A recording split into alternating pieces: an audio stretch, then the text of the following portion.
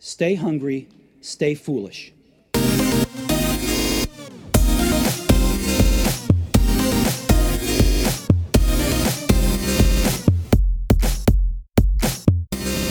If you want to avoid criticism, all you have to do is say nothing, do nothing, and be nothing.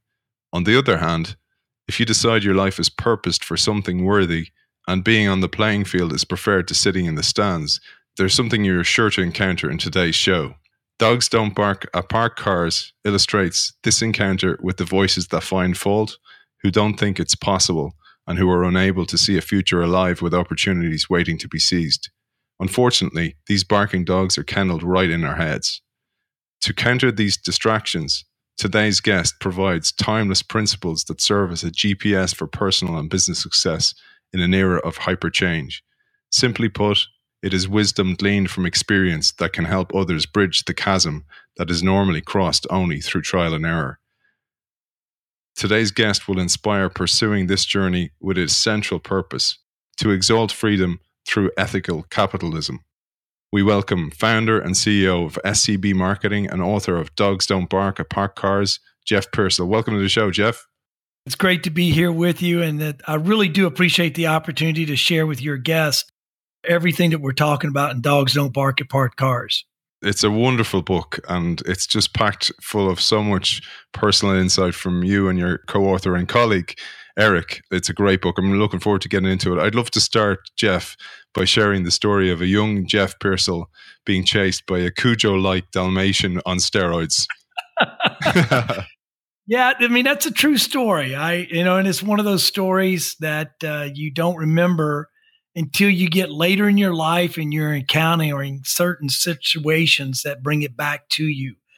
We used to play cops and robbers on our bicycles, and we'd use the whole town as our boundaries. It was a little town, Winchester, Kentucky, not too far from Lexington, and we would spend all day riding around. But one road had this huge Dalmatian, and you always avoided that road.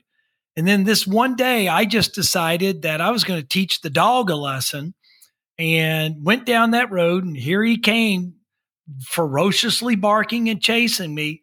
And I slowed down just enough to where I could turn and kick at him. And of course, I missed him, and he bit me on my left hip, or my left buttocks, to be more accurate.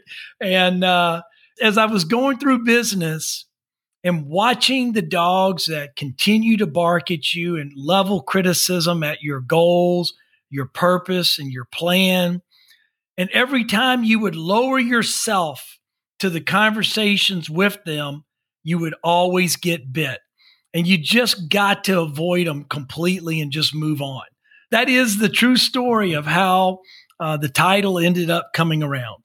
The lesson here for everybody that's in business, the greater your purpose, the greater the value you're trying to do, the more people you're going to have that are going to come in and try to distract you from your opportunity or your purpose, and what we tend to call your real true freedom. Because entrepreneurship is about achieving freedom. It's not about creating a job for yourself. It's about having that time freedom, relationship freedom, money freedom, and purpose freedom. And one of the biggest pieces, Aiden, that really gets in everybody's way is their own mind. And a lot of times, we think about the dogs that are externally that are barking and being critics, but we don't guard our own mind. And our own mind can be the greatest restriction to our success than anything else. This isn't like just for the normal folk, I'm doing air quotes here, or the C-suite executive. You tell us even Elvis wasn't immune to barking dogs. Oh, there's nobody that was. I mean, you can go through the great list of Elvis, Marilyn Monroe, countless numbers of authors, even for the Harry Potter books, and you look and you see how many times they faced rejection and how many times they were told, you're never going to amount to anything. Had they listened to those people, you would have never had them again. I used to be a college basketball coach, and we would go and recruit on the inner city streets of New York and some of these other different communities. And it never failed to me how you could find so much great talent on the city streets and playgrounds that could never play in college or pro. And the reason why is they never could overcome their own mind. And you share this brilliant Egyptian saying, the bark of a dog does not disturb the man on a camel. I love that. I hadn't heard that before. Because you see this even in children, because I've coached as well. And I see it. Some kids are afraid to do anything, afraid to try, because they have it in their head that they're judged by their outcome instead of judged by actually taking a punt. You're so correct. And I mean, we unfortunately spend a lot of time judging people by results. And I get it. At the end of the day, we've got to create results and we got to have good results, particularly in business. But, as we're raising our children, we have to allow them the opportunity for failure, because it's only in failure that they're going to learn. We actually have a rule in our office. You're never going to be punished for failure. You're going to be punished for not trying. And if you're sitting on the sidelines, you're sitting on the couch, you're not helping us get anywhere. There's no bad idea. There's no bad thought. There's no bad proactive resolution. Go do something, make an impact. And if it's wrong, we'll tweak it, we'll recover, and we'll coach you through that process so that you can learn and not duplicate it again. I mentioned at the start the Aristotle quote. The thing most of us struggle with is we don't reframe resistance, because resistance is actually part of the process. And you have a fantastic quote that you talk about here, that if we actually use resistance, we can actually launch ourselves from that point. Yeah, no, it was one of Eric's quotes, and because it had a lot to do with the NASA program where his dad worked in some of the original launches of some of the space shuttles. And, when you think about space, you're actually going against gravity and resistance to be able to get into space. And then on the project to the moon, it actually was once you got to the place where the moon's gravity grabbed you, you no longer needed the power of the engine to bring you to where you were. You only needed it to guide. And so there is a place in the tension and resistance, along with your willpower of where you're going, where you're going to get to a point, and a lot of people have called it a tipping point. They've called it momentum, but there's a place where that resistance turns into the gravitational pull that takes you to where you're going to go. But you've just got to be, you've got to use all your energy, all your drive to get you to that gravitational pull. You talk about trust being a key factor, and you tell us the remarkable story of Cecil Williams and his dog Orlando. The trust component for everybody out there. If you can't establish trust with people, then your business is going to be an extraordinarily difficult business.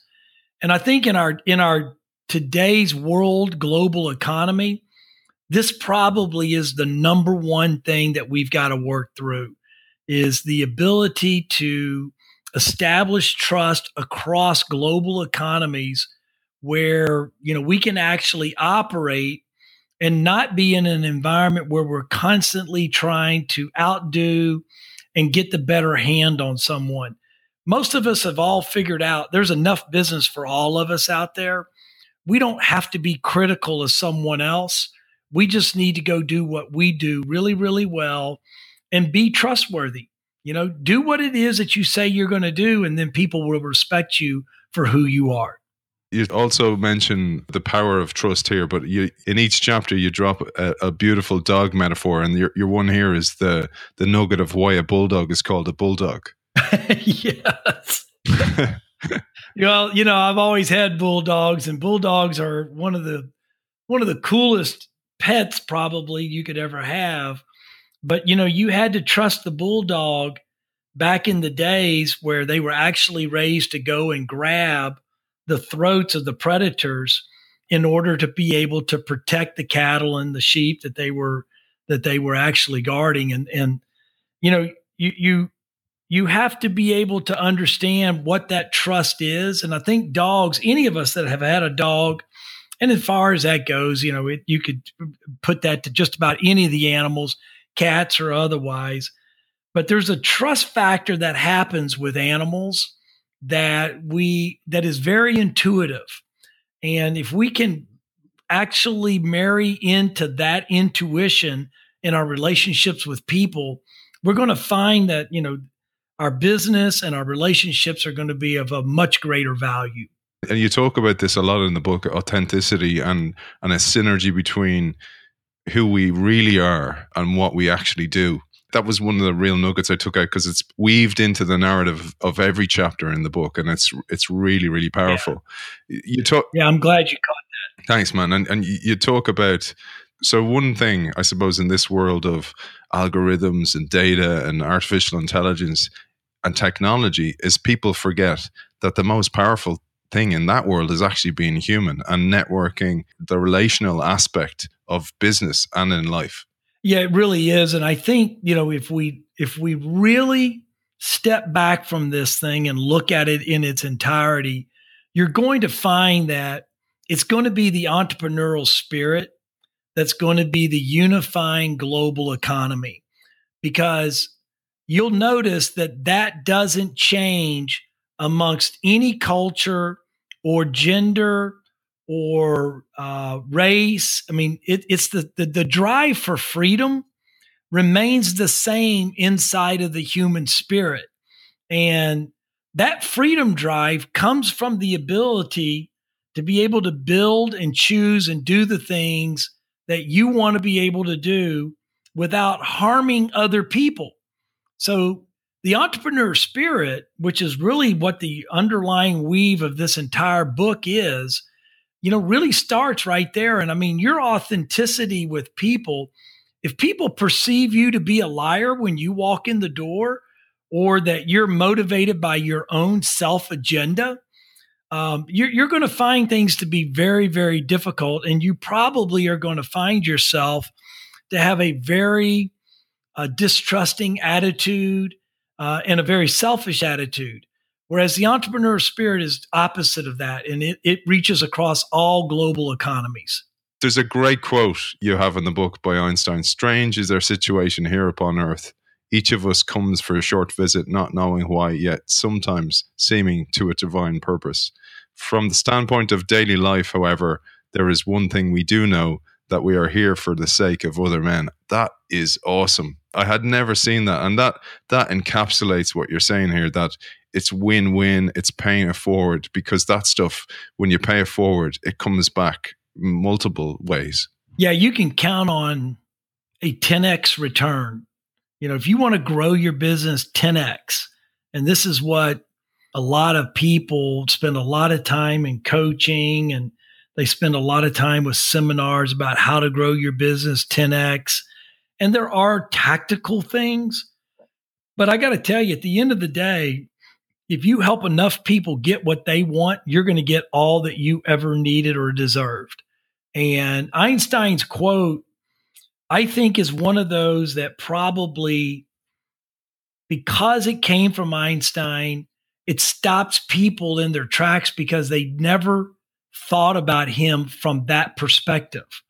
And it's very arresting, and it is very captivating, because he's really capturing the essence of the entrepreneurial spirit. It's all about helping our mankind. And the more we do that, the more we all benefit. I was thinking about that when you wrote about that, and I was thinking about, you talk about how a college teacher put faith in you that led you to an unbelievable lesson, but also the more important thing, and I'd love if you shared it with us in a second, but I thought the more important thing is the importance of mentors in our lives, or teachers, or somebody who's in those type of roles, or a coach or an uncle or whoever it may be. A word in the ear of a kid can change their entire life. Yeah. As a coach, I remember the multitude of experiences, 10, 15, and 20, and even just as recently as a few months ago, 35 years later, where, a player will cross paths and he's remembered one thing. And, it's a Coach, I really appreciate you telling me da.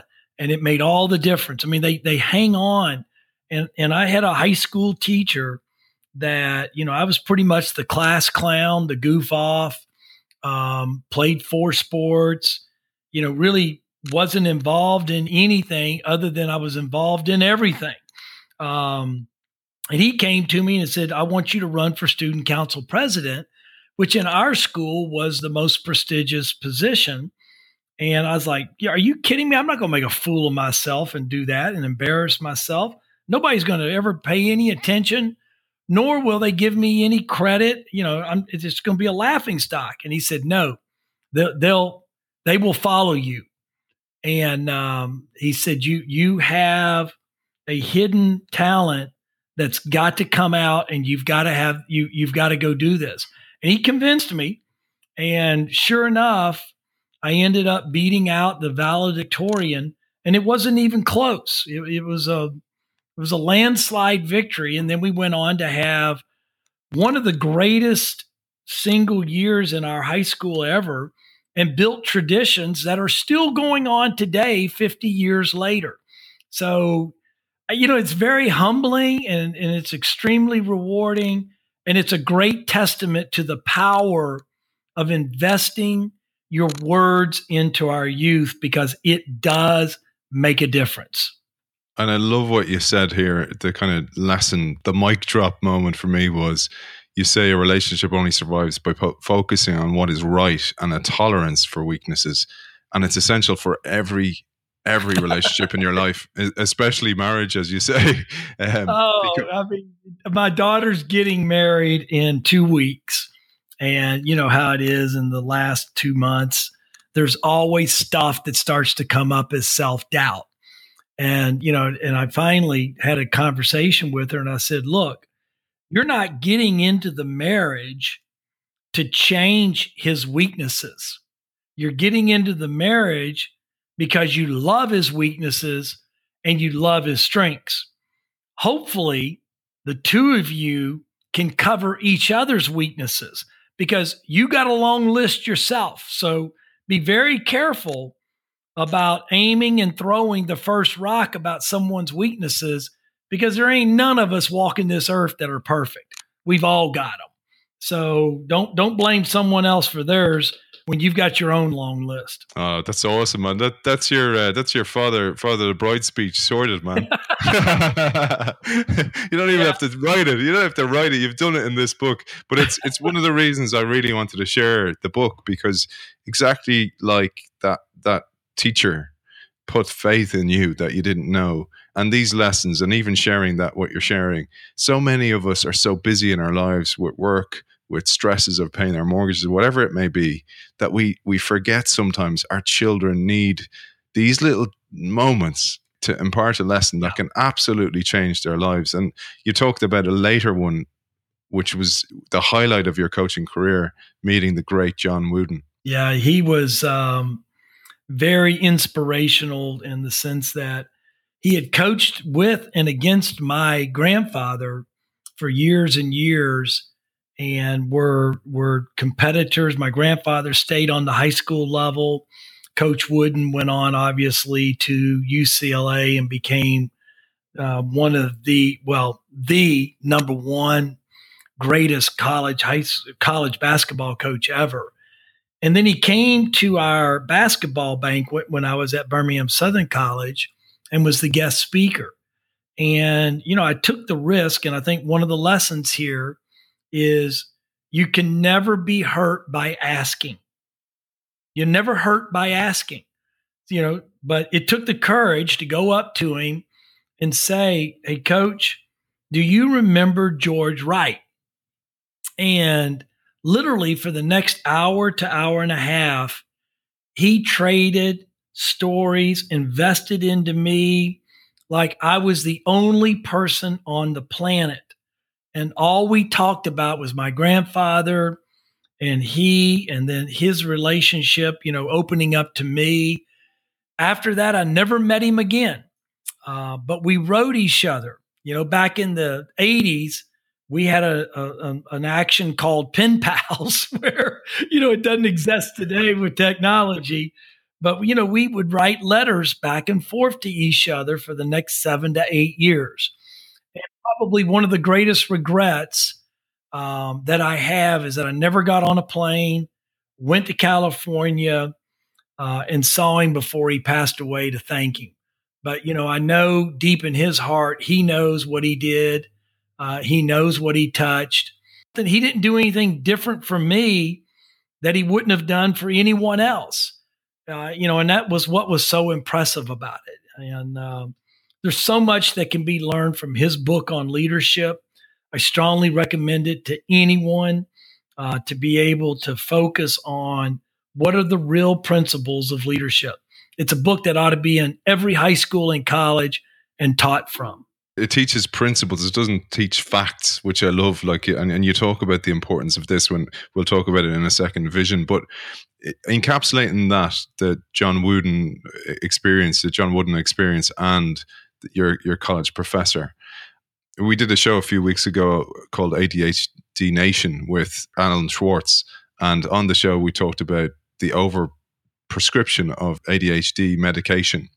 And you mentioned this in the book because it is something that I feel that a kid could be an absolute genius or have a massive gift like your college professor spotted in you, and he wants to bring it out, but sometimes we medicate that out of kids, and we could be medicating out the future of business because entrepreneurship is such a massive part of that, and it's so linked to thinking differently and being allowed to think differently and be creative. Actually, it's extraordinarily dangerous.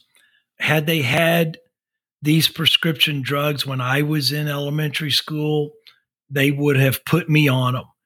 Here's what's dangerous, is that if you take the symptoms and the characteristics of a child that you put on these drugs and you match it, and you go over here and you go, okay, what are the symptoms and the characteristics of an entrepreneur? You write that list, and then you take this medical list and you look at them. They're exactly the same list. You are drugging your entrepreneurs. And when you do that, you're killing that creative spirit that takes innovation. Now, look, innovation's great, but if you don't have an entrepreneur to go drive it for revenue, it's worthless. And there's a ton of great products, great service, great ideas that people have invented that have never gone to market because there wasn't an entrepreneur to drive it. And it's only in that entrepreneurial spirit that innovation has any value. So all you're doing is you're drugging your future creativity because there's an unwillingness in the school system to adapt the school system to those children versus trying to make the children adapt to the school system. It's a pet peeve of mine. I guess you picked up on that real quickly. It is extremely dangerous. Yeah, and it reminded me of another Einstein quote, which is everybody is a genius, but if you judge a fish by its ability to climb a tree, it will live its whole life believing that it's stupid. That nails it. It really speaks to what we call your God-given unique ability. You have a unique ability. The crime, I think, is that there's so many people that go through life and they never find that unique ability. They never get to live in that unique ability. And that's ought to be the goal of everyone. And for some people, look, the unique ability is being the executive assistant for someone because that's what they are uniquely inclined to be great at doing. For other people, it's leading a company. For another person, it's being, the production worker, on the line. But their unique ability is perfect for that particular task and role. And they need to relish that, and they need to live in it, and they need to recognize it. But we spend a lot of time judging fish as birds, and we shouldn't be doing that. You use this then beyond the education system existing in companies now where we beat out diversity, and you call this one diversity of expression and the importance of that in the business place. Diversity gets mixed in so many times with just appearance or gender or culture or race. And it's so much more than that.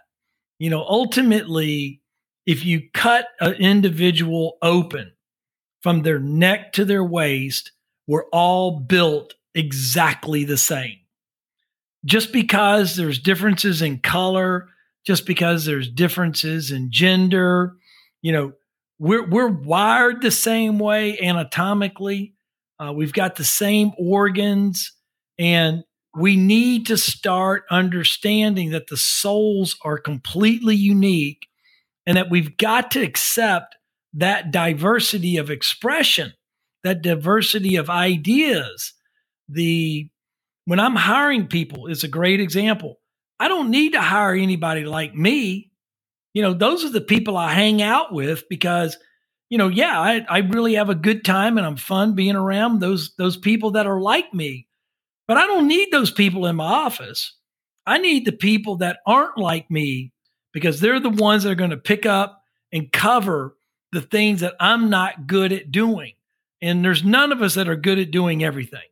Now, as an entrepreneur, we may do a little bit of everything, but until you build a team around you to pick up those other things, you're just a one-trick pony that eventually is going to run off a cliff.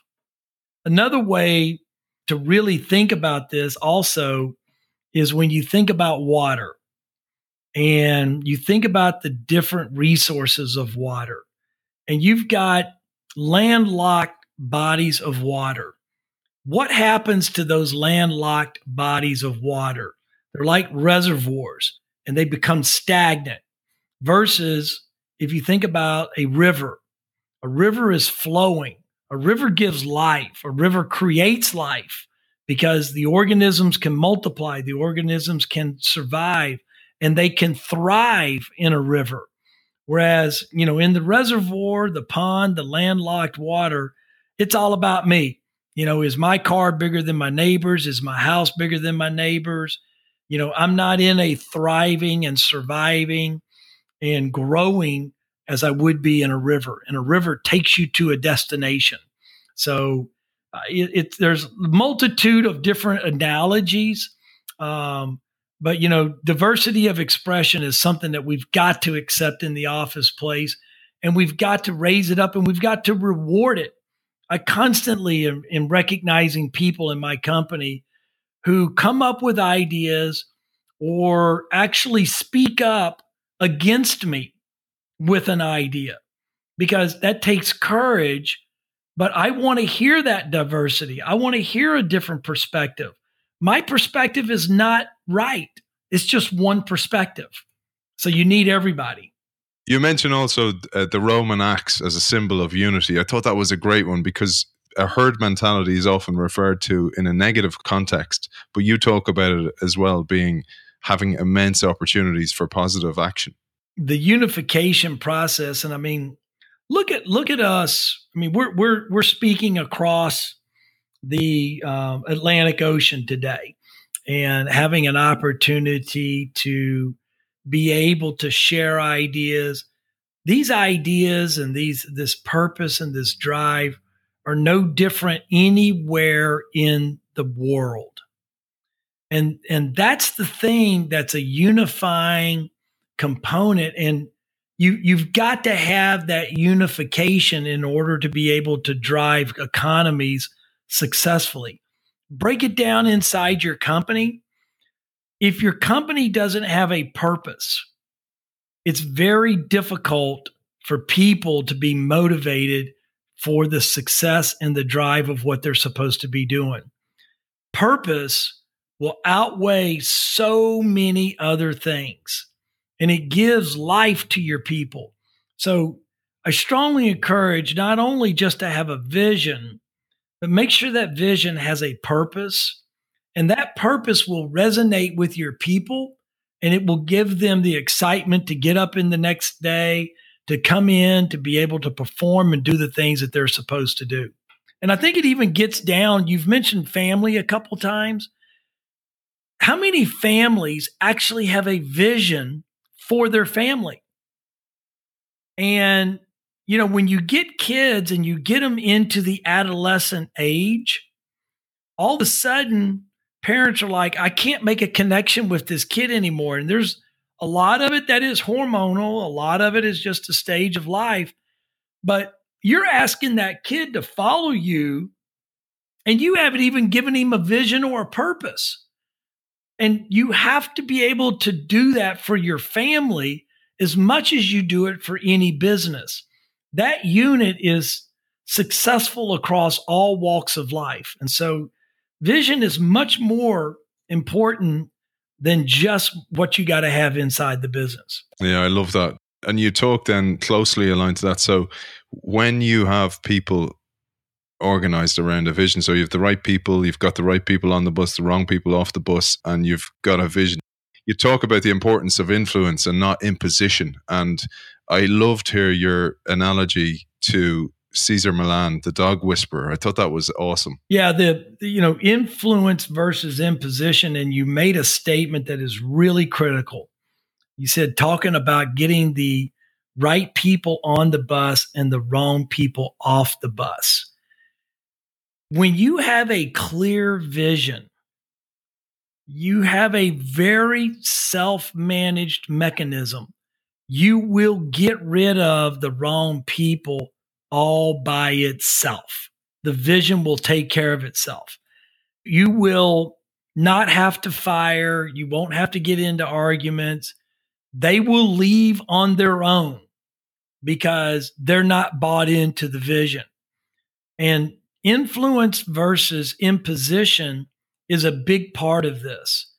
If I've got to use a stick to motivate you, imposition, I've got to use a stick, I've got to use a whip in order to be able to demand that you do this because you work here, then you need to understand that I've lost that relationship. I've lost the importance with that particular person versus using the power of influence.